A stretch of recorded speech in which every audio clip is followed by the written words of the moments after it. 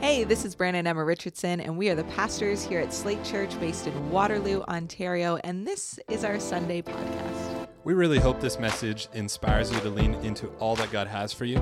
If you would like to get connected with us, follow us on social media or go to slatechurch.com.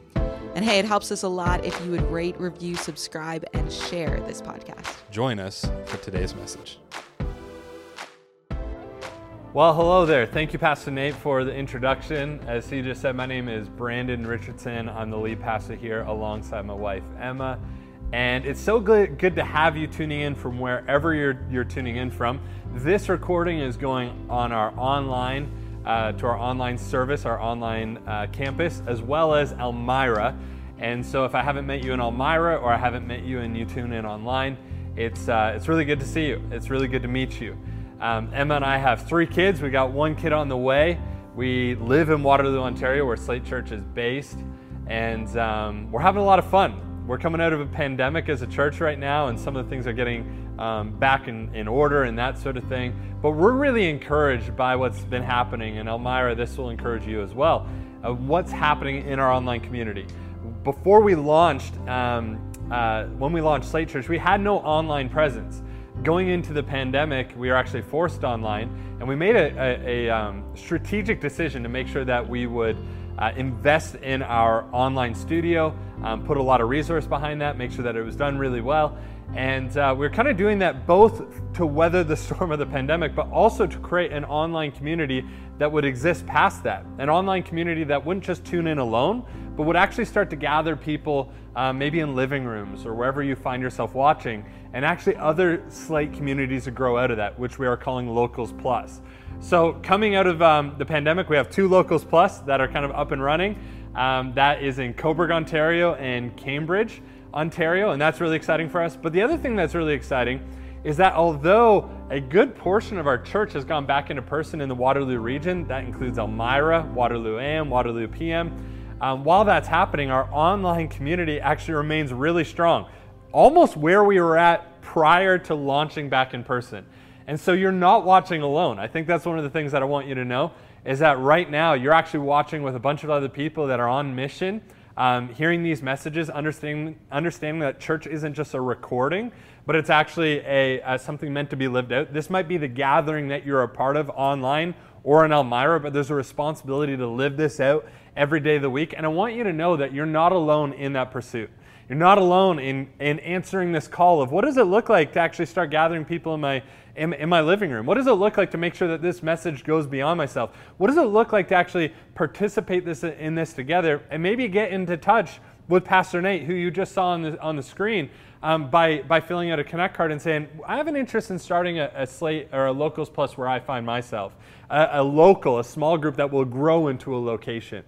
And I wanted to encourage you, whether you're in Elmira, just to know what's happening around within our online community, because Elmira actually also helped fund some of that studio, or you're a part of that online community and maybe you are watching alone some weeks and you're allowing God to encourage you and you're taking those initial steps. Know that you're not alone and there's a lot of people with you. And who knows, you might be like my parents who start a Locals Plus, which is about to become a location in our house that we call Slate. It's good to see you. Things are great. I would say things are great in our church, and things are great as to the outlook of what God is doing in our church. Today we're going to be jumping into a new series that is unique. Okay, so the way that, if you're unfamiliar with church, the way that churches usually do series is they usually do like a 3 to 4 week series, and they'll bump up another series after that, and it's essentially a collection of talks that surround a specific topic, subject, book of the Bible, theme, that sort of thing. So we just came out of a series called The Good Life, which was all about what does it look like to live our lives as Christians in a world that doesn't recognize Christ for who he says he is or who we believe Christ to be. What does it look like to actually bring people into relationship with God and into the family of God when we live in a society that tends to reject him or seemingly rejects him? And so we based ourselves out of a verse in Peter, and we walked through that for the last 4 weeks. All of those messages are online. So if that's something that you have questions about, you're wondering how to walk through that, I would encourage you to check out our messages and our services at our YouTube channel. And I would remind you, if you hit up our YouTube channel, whether you're in Elmira or you're watching with a Locals Plus or online right now, or you're watching on demand, make sure you're making use of that like button, commenting, making sure that that gets bumped up in the YouTube algorithm, because that actually helps grow the church. It's another form of evangelism, as we sometimes joke. But we did this series, and I wanted to address what a series is, because we're going into a series called Matthew, and this series is a little bit different because it's going to be the series we return to anytime we're not in a series. Interesting. We're about to head into a series called Child Again in just a few weeks, all about revisiting what it looks like to be children of God, and we're really, really excited about it. There's a lot of special things planned for that, both for online and in our in-person communities. But before we get there, we have this 2-week gap that we're doing a Matthew series. Now, we're not going to go through the book of Matthew. That's not we're not going to go through the whole book of Matthew. That's not our aim. Our aim is to introduce ourselves to the book of Matthew so that as we return back to Matthew in between series, that we have a bit of a groundwork of what it looks like to dive into this book. So what this is going to look like, we have a collection of talks. We call them series. Those will be usually thematic or topical. And in between those, we're going to continuously return to the book of Matthew, and we're going to actually exposit the scriptures, okay? Now, this is interesting because this is very churchy language. Those of you that are in church, you'll be like, oh man, expository preaching. Like, man, that can be some of the most boring. Not the way we're going to do it. But what it means, eisegetical speaking, which we're never trying to do ever at Slate Church, is reading meaning into Scripture. Expository preaching brings the meaning out of Scripture. And what it means is that we're actually going to be going line by line through the book of Matthew, discussing what each line means when it comes to the book of Matthew and what Matthew meant by each of these lines as we go through it. Now, we're going to be doing that to give ourselves basically over the next year, 2 years of returning back to the book of Matthew. We're actually, if you're taking notes, which you should be, because this is one of the ways that we build our biblical literacy, which is at an all-time low in Western civilization right now. But as we build our biblical literacy, we'll be able to look at the book of Matthew, which is the first book of the New Testament that looks back on the life of Jesus, and we'll have a launching pad of how to look at the scripture that came before it, the Old Testament, and the scripture that comes after it, the New Testament, because Matthew is not in isolation. It was inspired by the Holy Spirit and relates to all the other books of the Bible. So as we look expositorily, that's a made-up word, as we exposit the book of Matthew, we will actually be able to look back on what we've learned in this, and it will aid us for the rest of our lives. In fact, it'll give us a bit more confidence as we talk about scriptures with maybe friends and family and people that don't know Jesus yet, and those that don't have a background of faith. It'll actually give us the confidence to talk to them because we'll actually have a little bit more to rest our knowledge on, and the things that not just a generic knowledge of the book of Matthew, but a real deep knowledge that both encourages us, but also allows us to understand it in the face of a world that doesn't understand who Jesus is. So here we go. We're starting in the book of Matthew, and I'll see how far we get today.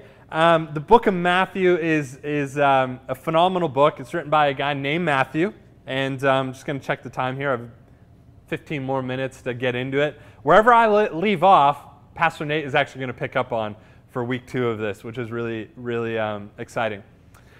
The book of Matthew is written by a guy named Matthew. Matthew was one of 12 disciples.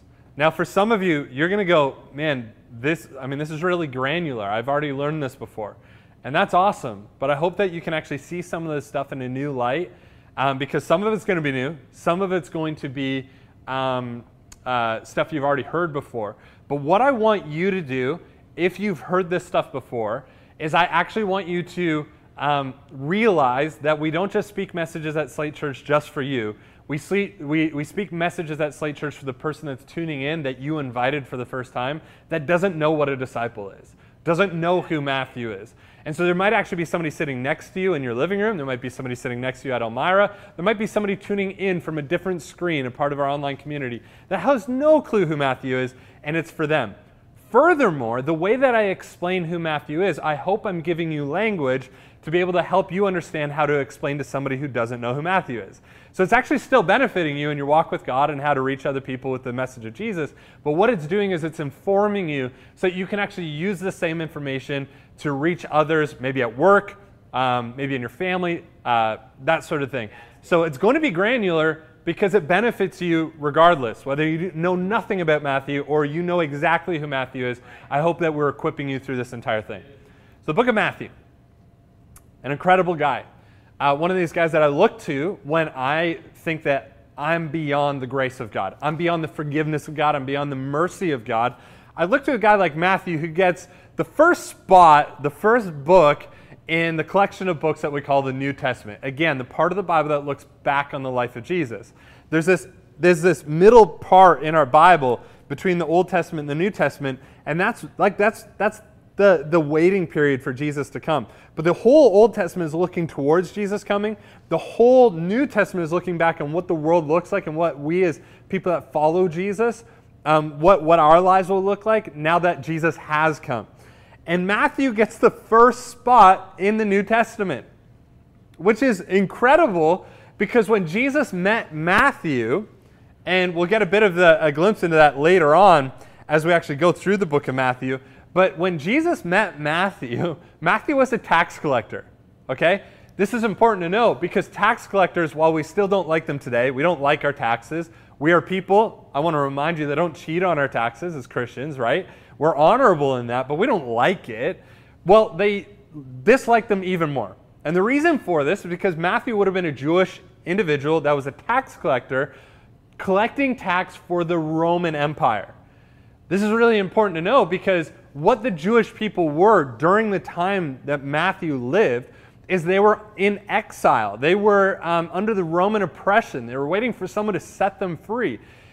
And so in that, what we have is a Jewish man working for the oppressors to take something from the people being oppressed as a fellow citizen and giving it to the oppressors.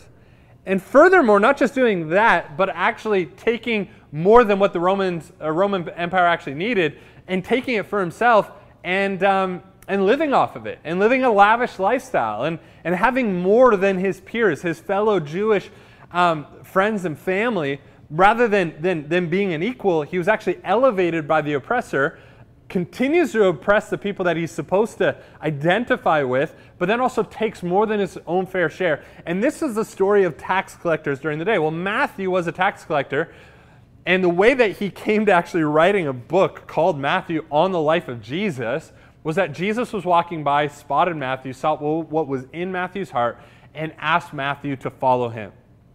Now, this should be encouraging to anybody that is watching right now, because no matter who you are and no matter why or how you found this online experience, this online message and everything else, no matter how you found this, it's a great encouragement to you because Jesus sees what's inside of you and he calls it out and says, actually, there's more inside of you than you even realize. You see, somebody like Matthew would have just been sitting and working his job and feeling like knowing he was doing something wrong.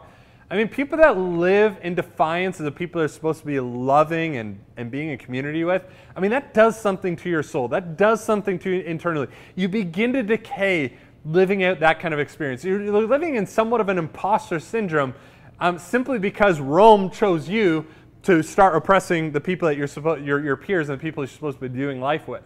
That is something that would have been decaying Matthew, and yet Jesus walks in the midst of whatever Matthew has going on. And I can tell you, Matthew has something going on. And the reason I know this is because Jesus looks at Matthew, sees what's really inside of him, calls Matthew to follow him, and what does he do?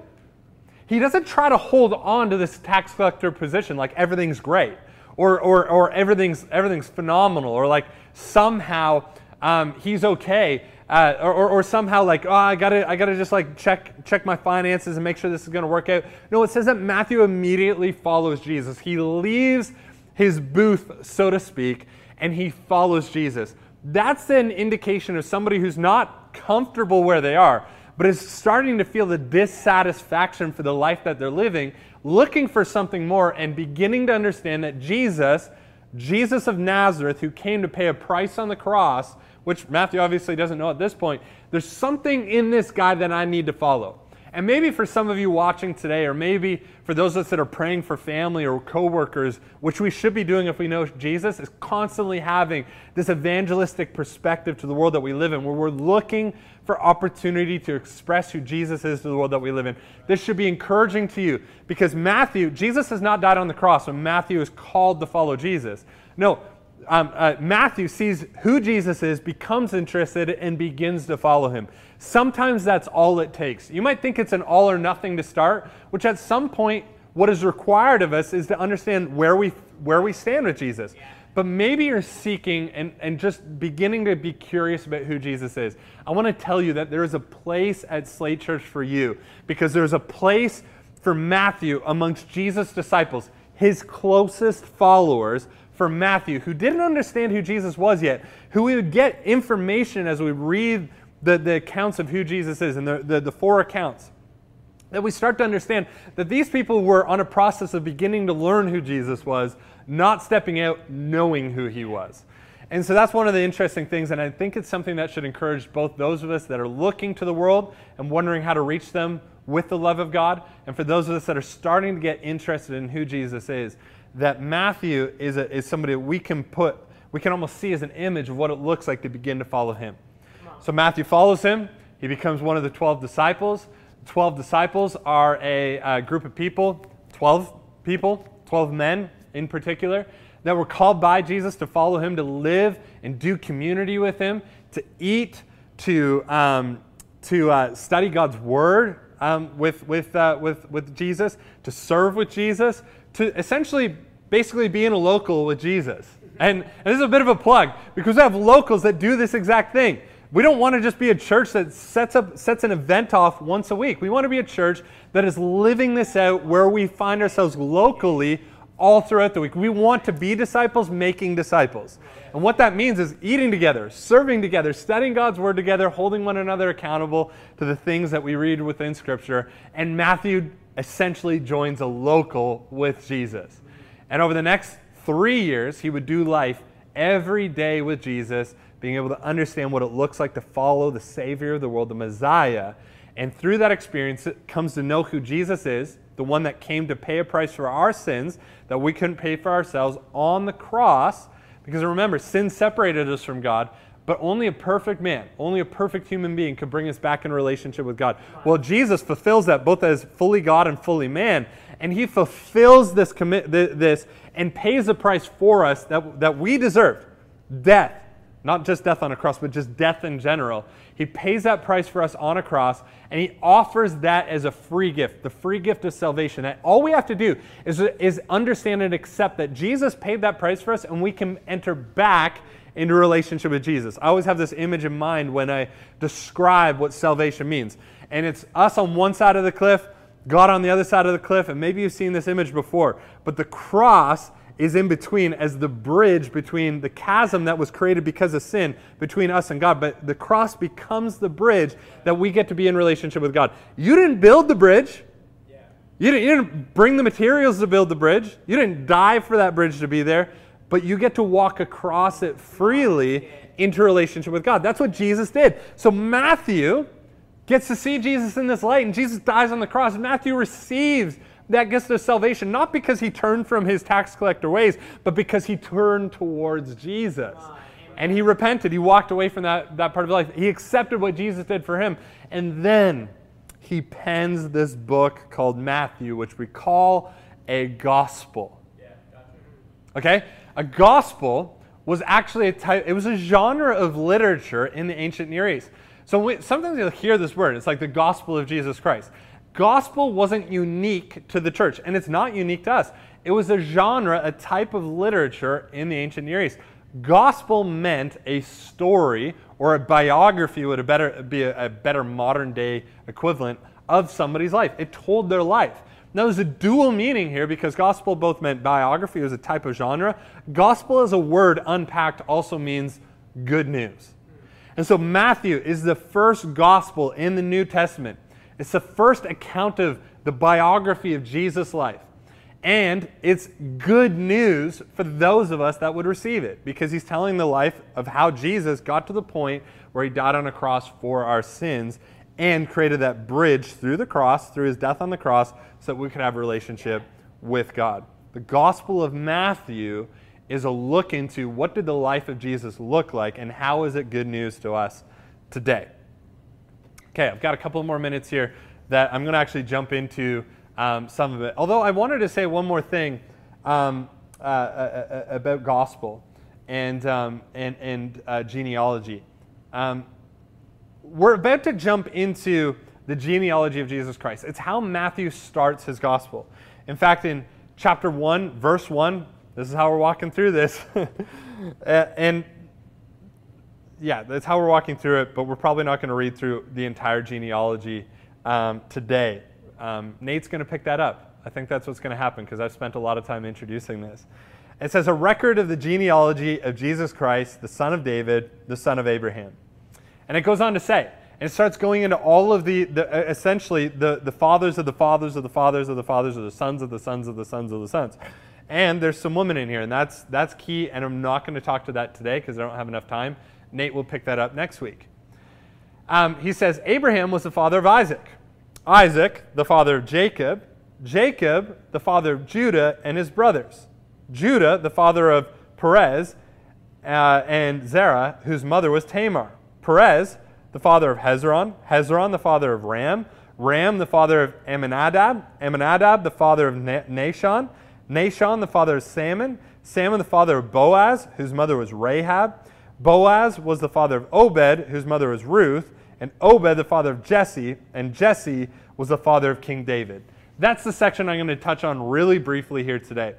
You see, when you think of story and when you think of good news and you think of biography, you know, I have some favorite biographies. One of them is almost like a business biography. It's called Shoe Dog, and it's about Phil Knight, the creator of Nike, which is actually just like a phenomenal recounting of the story of how Nike came to be. I'm actually going to be in Portland this next week, and I'm extremely excited because I'm going to be visiting their headquarters in Oregon, and it's a very engaging and it's a very captivating story. I would put it in my top three books, and that might be because I have a history of running. I really love running, and Nike was created out of an attempt to give shoes to runners and make them faster runners. That's how it began.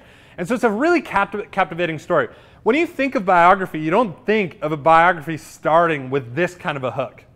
A hook that is just like running through a genealogy. I mean, some of you, when I started reading it, you were like, oh my gosh, the amount of times I've restarted a Bible in a year plan and had to read through this genealogy and still don't know who any of these guys are. Like, for those of you that have read through this, it's not that exciting. Often when somebody comes into the church and they're like, where should I start reading in the Bible? We usually point them to the book of Matthew. Like, start in the book of Matthew. And yet I think for those of us that have read the book of Matthew, we're like, actually, it's not that crazy of a start. It's not that great of like an introduction to what the genealogy of Matthew or the life of Jesus actually looks like, because it's kind of boring. And yet, it's super important for us to recognize why Matthew starts with a genealogy. There's many different reasons. Nate's going to speak to them, a couple of them next week that are unique because of some of the people that are mentioned. But one of the reasons that Matthew starts with the genealogy is because Matthew is trying to communicate to a Jewish audience that understands the history of how the Jewish people ended up in captivity in Rome.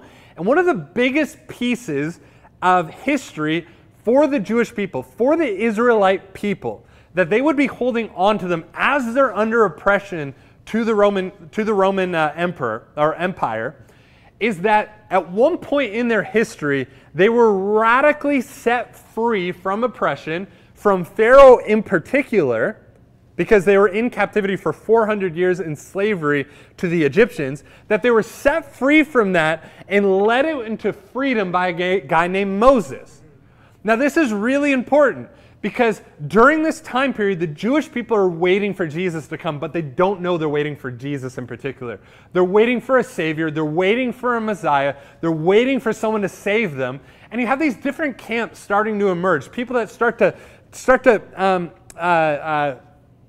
hypothesize on what the Messiah will actually look like. And so some of them, the Essenes, they're very overtly spiritual people, and they think, well, the Messiah is going to come riding on the cloud, and he's going to come in, and there's going to be a real spiritual upheaval, and he's going to transform it that way. And they're mystics, and they're really interesting that way. The Sadducees, very involved in law, and very involved with the lawyers of the day and everything else. And so they thought they're going to revamp, the Messiah was going to come in and revamp the lawyers and actually prop up their position, interestingly enough, because we don't know what that's like as Christians in North America, where certain Christians will try to prop up with Jesus. Anyway, that's just a side note. But then there's the Pharisees that thought Jesus was going to come in and cleanse the temple. And so he was going to bring a new priestly order to the current temple and set them free from the Roman Empire. And finally, there was a group of zealots. And the group of zealots just thought Jesus was going to come in like a war general and just basically kill everybody in the Roman Empire. You could look up the Maccabees revolt and that sort of thing, get a bit of a context for that's what they thought this was going to be. And so they thought he was going to ride in on a white horse and whatever else. Well, Jesus comes as a suffering servant. He comes as a newborn baby. He doesn't come flying in on the clouds. He doesn't come rushing in on a white horse with a sword and armor on. He doesn't come into the political system as a powerhouse, a type A type of personality, an alpha male. No, Jesus comes as a very vulnerable little baby. And that's what the genealogy is leading us up to. And that's why we're not going to go past the genealogy in these first 2 weeks, is because we're going to pick this back up around Christmas time, but the Matthew series around Christmas time. But the genealogy leads up to a vulnerable Messiah that comes to set an example of what it looks like to live amongst oppression and yet set our sights on God in the midst of pain, in the midst of suffering, in the midst of the craziness and mental health and all the things that a lot of us deal with, to reveal to us that our Messiah knows all the struggles that we go through himself and yet still paid the price for us to show us the way. Yeah. Matthew is using the genealogy to set up for a vulnerable Messiah, but also to set up the narrative to show all of these different groups that were expecting different things from a Messiah that was going to come to save them, to show them that this is actually the new Moses. He is the Messiah. He is the Savior of the world. He is the one that is going to come to set the people free. But he's a new Moses. He's a different one. Moses came and he stood up to Pharaoh and he was used to release the Israelite people from the Egyptians. And while they all have these expectations of what that Messiah is going to look like during their time, he's setting it up to let them know that, no, this is the new Moses.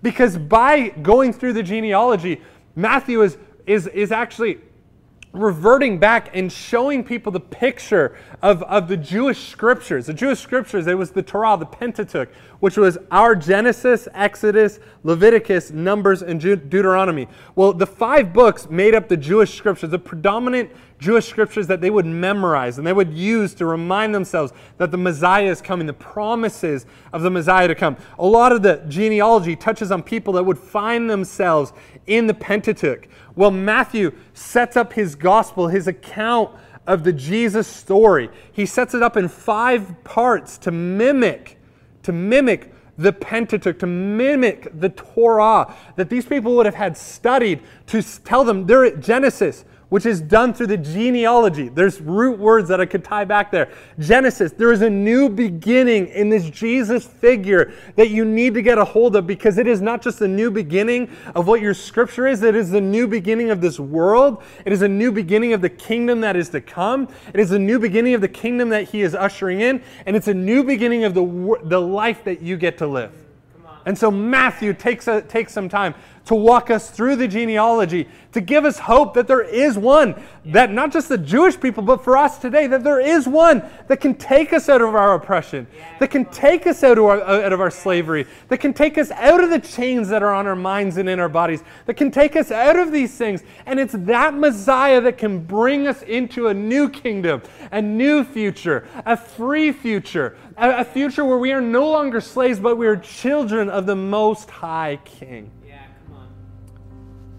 And so I read some genealogy, and that's what we get for today. But this is the start of our Matthew series. This is the start of our expository preaching through the book of Matthew. I hope that it's a good introduction. I hope that it's an encouragement to you. But I want to pray for you if maybe you're listening to all this and you're going, I got more understanding of who Jesus is just in this moment. And I actually want there to be a marking on my life right now, a marking that says, you know what, I'm getting up from my table, whatever this identity looks like in your life, and I'm walking away from it. I'm actually going to put that behind me. I'm going to repent. I'm going to turn my life towards Jesus. I'm going to trust, and I'm going to walk freely across the bridge that he provided for me. I'm going to receive the gift of salvation today. I want to make a decision to follow Jesus. If that's you today, I want to pray for you. It's as easy, honestly, as believing in your heart and confessing with your mouth that Jesus is Lord. But it's got to be something that manifests itself afterwards. It's as easy to receive it, but then after you receive it, Jesus is he's going to transform your heart. He's going to transform your will. He's going to transform your mind. Walking with Jesus will do that. But if you're willing to go on that journey with God, putting your faith in him, putting your faith in what Jesus did to pay a price for your sin, and you want to make that decision today, if you're watching in Elmira, why don't you lift up a hand with every head bowed and eye closed, nobody's looking around, why don't you lift up a hand? If you're watching online, why don't you click a button that just says, I think it says raise my hand. If you're watching on demand, just make that decision where you find yourself, and I want to pray for you. Jesus, pray for everybody that is making a decision to follow you right now, that God, they would find their fulfillment in you. That as they step up from their tax collector booth, their identity, and walk away from it, start to set their gaze on you and following you. They might not even know what that means. Matthew certainly didn't know what the journey was going to entail. But you used Matthew in incredible ways. God, I pray right now that while the journey might still feel a lot like walking on earth with heartache and trouble and things that pain us, that Lord God, your Holy Spirit would be guiding us through that, allowing us to understand that when we receive you, we actually are your Spirit comes and fills us, that we might actually follow you and be transformed more into your likeness.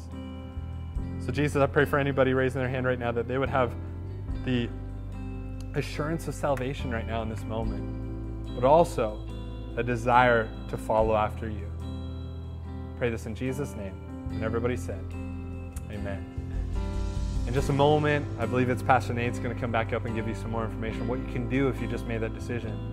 I just want to pray for those of us that have made that decision. And maybe we're going into the book of Matthew, and this idea of studying God's word, like maybe you have a hunger for it and you want more of that. I'll pray for that as well. But maybe you're going, I want to have a hunger to know scripture like this. I want to understand it to this level of depth. I want to meditate on it more. As we're going through this, I want to take this seriously. I don't want to take away notes, and I want to study God's word, and I want to understand who he is to spread this message, this good news to the world that we live in. If you just need help in that. And by the way, I remember talking to my dad one time, and I'm just having a hard time praying. He's like, you can pray to God to help you with prayer. And ever since I prayed that prayer, God, help me to just pray to you better, more, have a desire for it. It hasn't been a struggle in my life. So maybe what you need today is just say, God, I want to have a deeper hunger for who you are. That's you, every head bowed, wherever you find yourself. Why don't you just raise your hand? I want to pray for you. My hand's up. Jesus, I want a deeper hunger for who you are. Even my current level of hunger is not enough. It's not going to sustain me. I can't rely on past seasons to get me through what you're calling me into next. For all of us raising our hands, that's our story. We can't rely on what we know of you now and what we've received from you in the past to lead us into the future you have. So God, may you fill us in your name. In Jesus' name, amen. Amen. Thanks again for listening to our Sunday podcast. To hear more messages like these, be sure to share and subscribe.